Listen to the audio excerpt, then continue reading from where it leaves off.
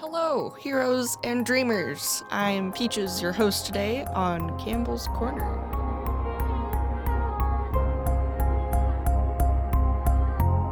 How would you advise somebody to tap that spring of eternal life, that joy that is right there? Well, we're having experiences all the time, which may, on occasion, render some sense of this, a little intuition of where your joy is.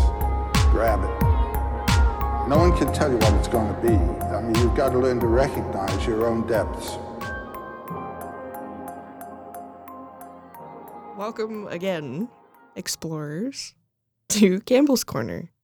I'm your host, Peaches, and today I have a great guest, good friend, fellow compatriot of all things fantastical, Jazzbot. What's good? What's good? Peaches, oh my God, we're finally in the booth together. We are. And yeah, we are.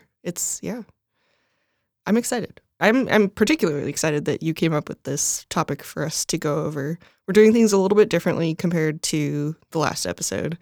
We're going to be delving into a topic, something that is both near and dear to both of our hearts, dragons.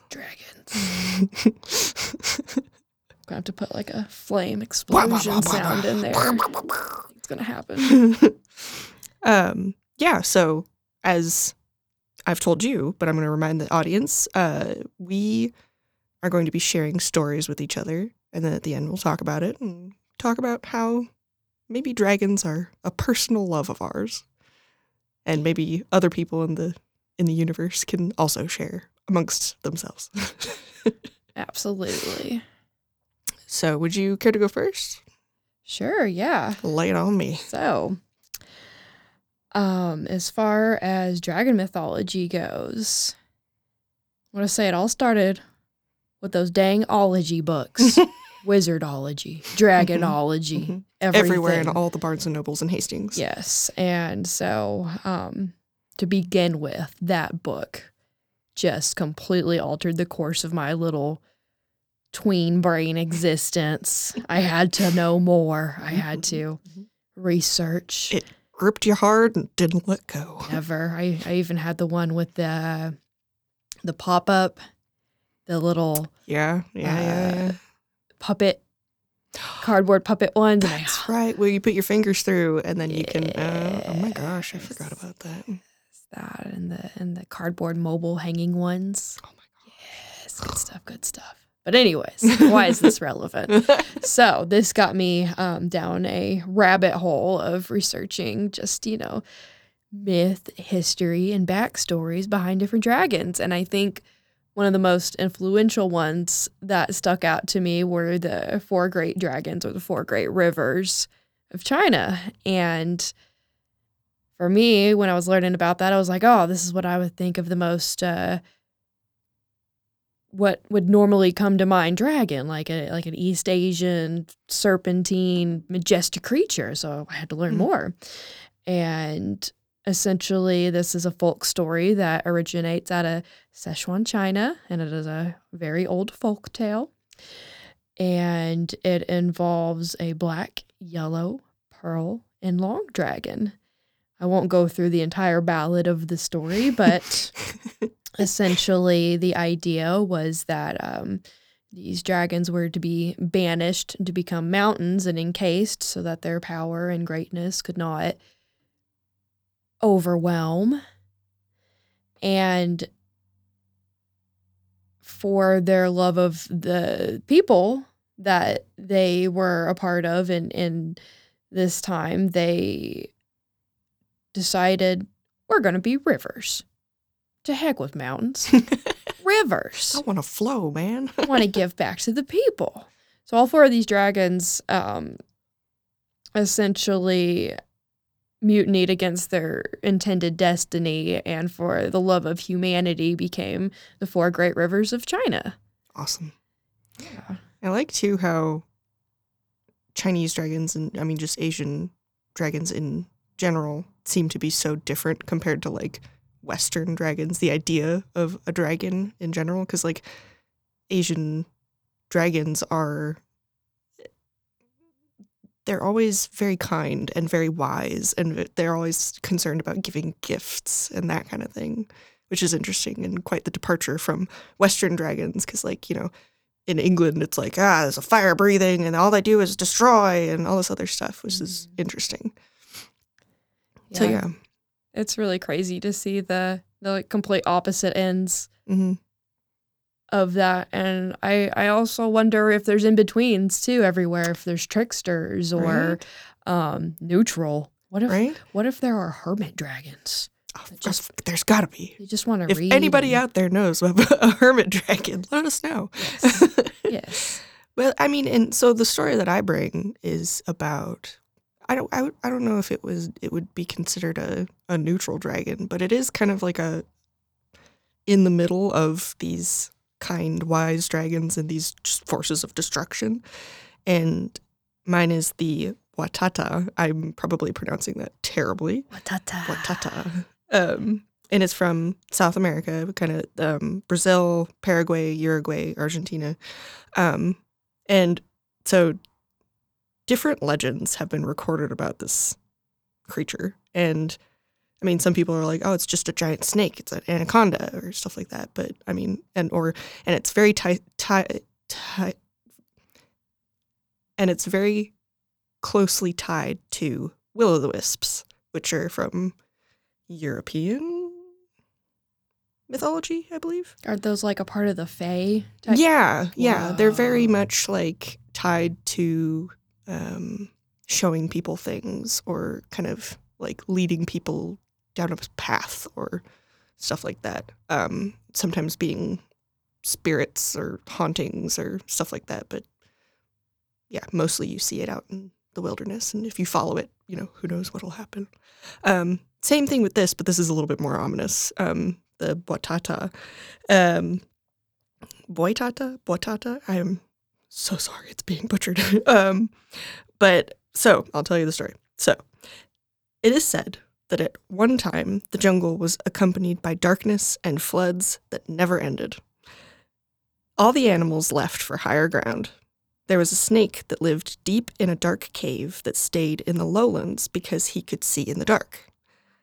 The snake emerged from his cave and looked around and saw dozens of lights shining brightly back at him from the darkness. As he got closer, he realized...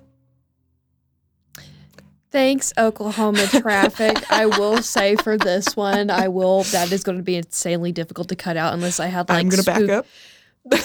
though, no, we can have spooky background music. I mean... So it's an option if that happens. I do again. enjoy spooky background music. Yes. I'll back up. And, I mean, you can still add the spooky background. The snake emerged from his cave and looked around and saw dozens of lights shining brightly back at him from the darkness. As he got closer, he realized that the lights were in fact the eyes of the dead animals looking back at him. Oh my. Animals that had been caught up in the flood or stuff like that, or sick and just died on the journey to the highlands. Being hungry, he decided to take advantage of both the chaos of the fleeing animals and those that were already dead. He gorged himself on the parts of the animals that he loves the most, their eyes. After eating so many eyes, the light held inside them made the snake's eyes become bright like two suns. His body eventually becomes engulfed in flames as the power consumes him, and he dies in a great burst of light that escaped to the sun, thereby ending the days of darkness.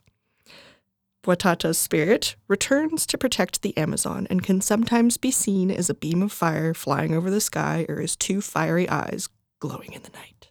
Bro. Right?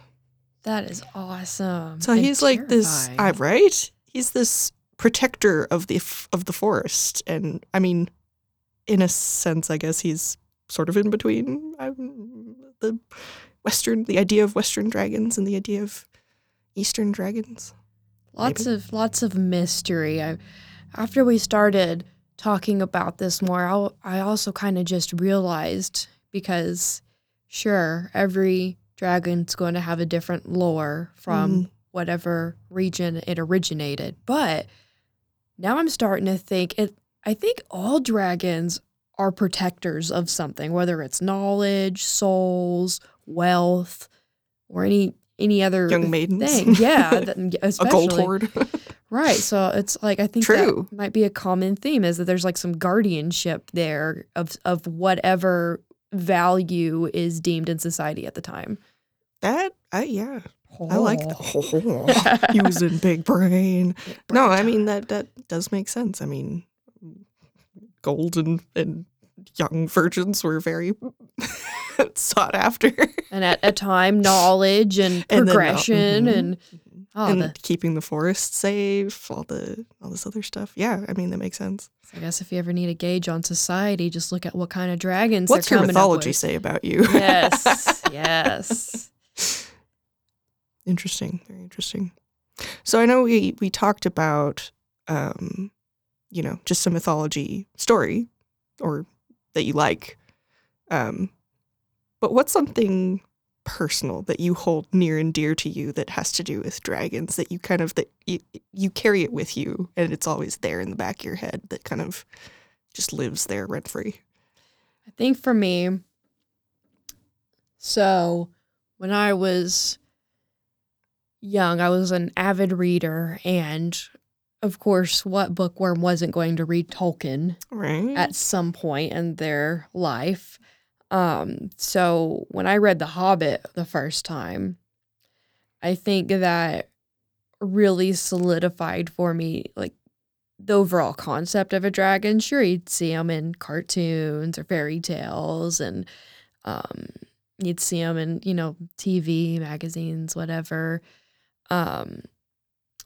And for me, I was like, wow, there's like so many different variations. There's so many different versions. Well, what is my version of a dragon? And then so I read The Hobbit, and of course, I was just like taken aback by Smaug, like just the reckoning that was reading this torrential force of destruction. And I guess for me, why it's so meaningful is not because it was like my first like fangirl for a bad guy, but I was like, wow, this is how, aside from eating people and setting things on fire, I should live my life proudly. Like Smaug. Right. Yes. I should start introducing things about myself that I should be proud of, like he does, because he starts talking about like my scales are like 3 shields, my claws are like spears, all this other stuff. It's like, dang, guy, like, yes, yeah, like my hair is super shiny, like a mirror or or something. Mirror. But I should pick out things and I'm like, yeah, my glasses sit upon my nose like a proud something or whatever. I agree. We should start talking about ourselves like that more. Our stares can curdle the hearts of men and all the enemies before us. None shall defeat our reign of terror. Yes, I am 1,000% into this. I think we should go forth and conquer. Live our best Smaug lives. Live our best Smaug lives. Hashtag Smaug life.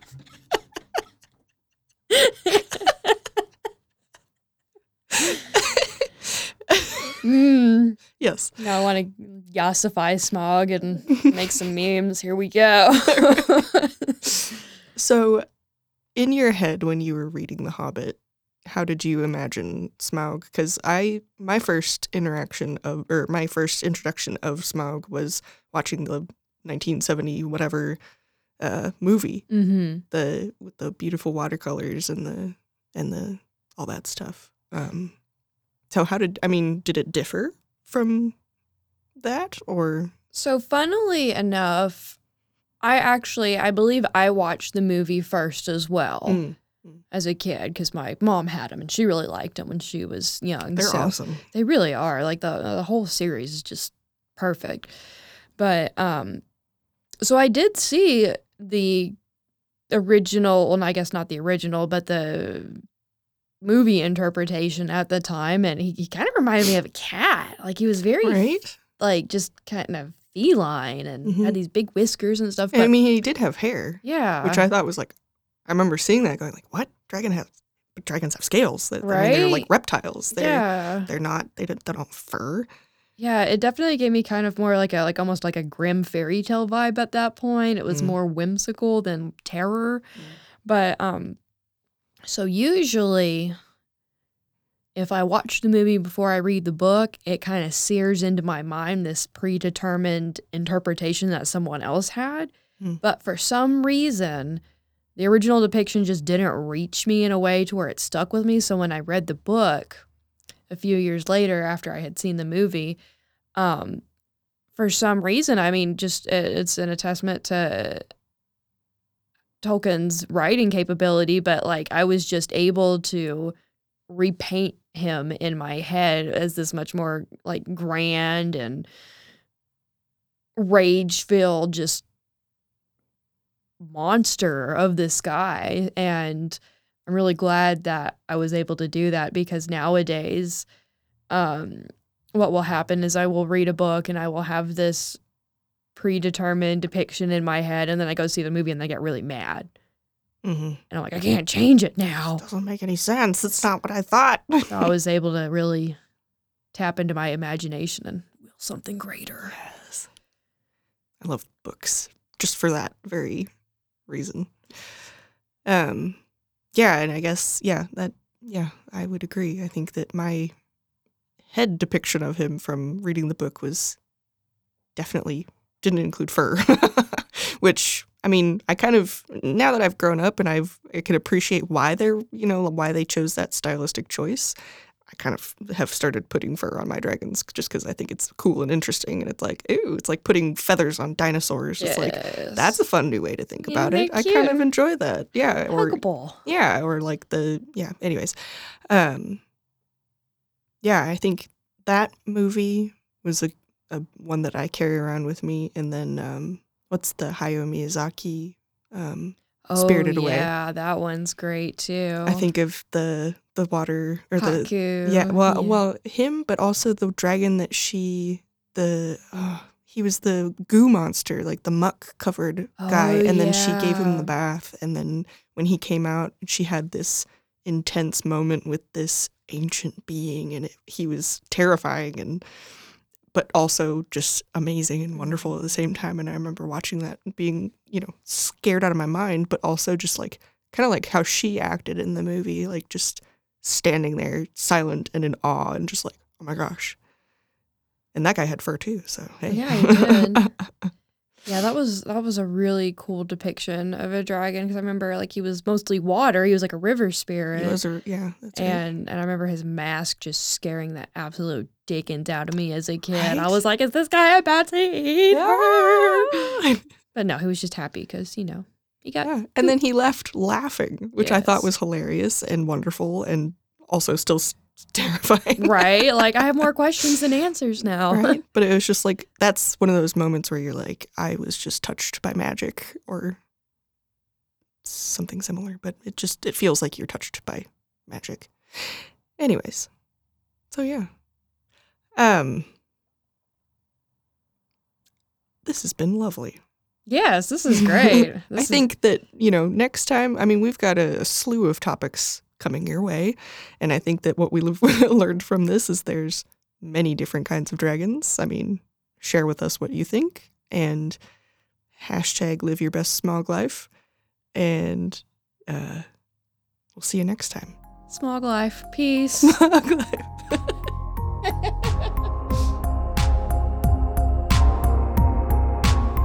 This chapter of Campbell's Corner was brought to you by the Possibilities Podcast platform.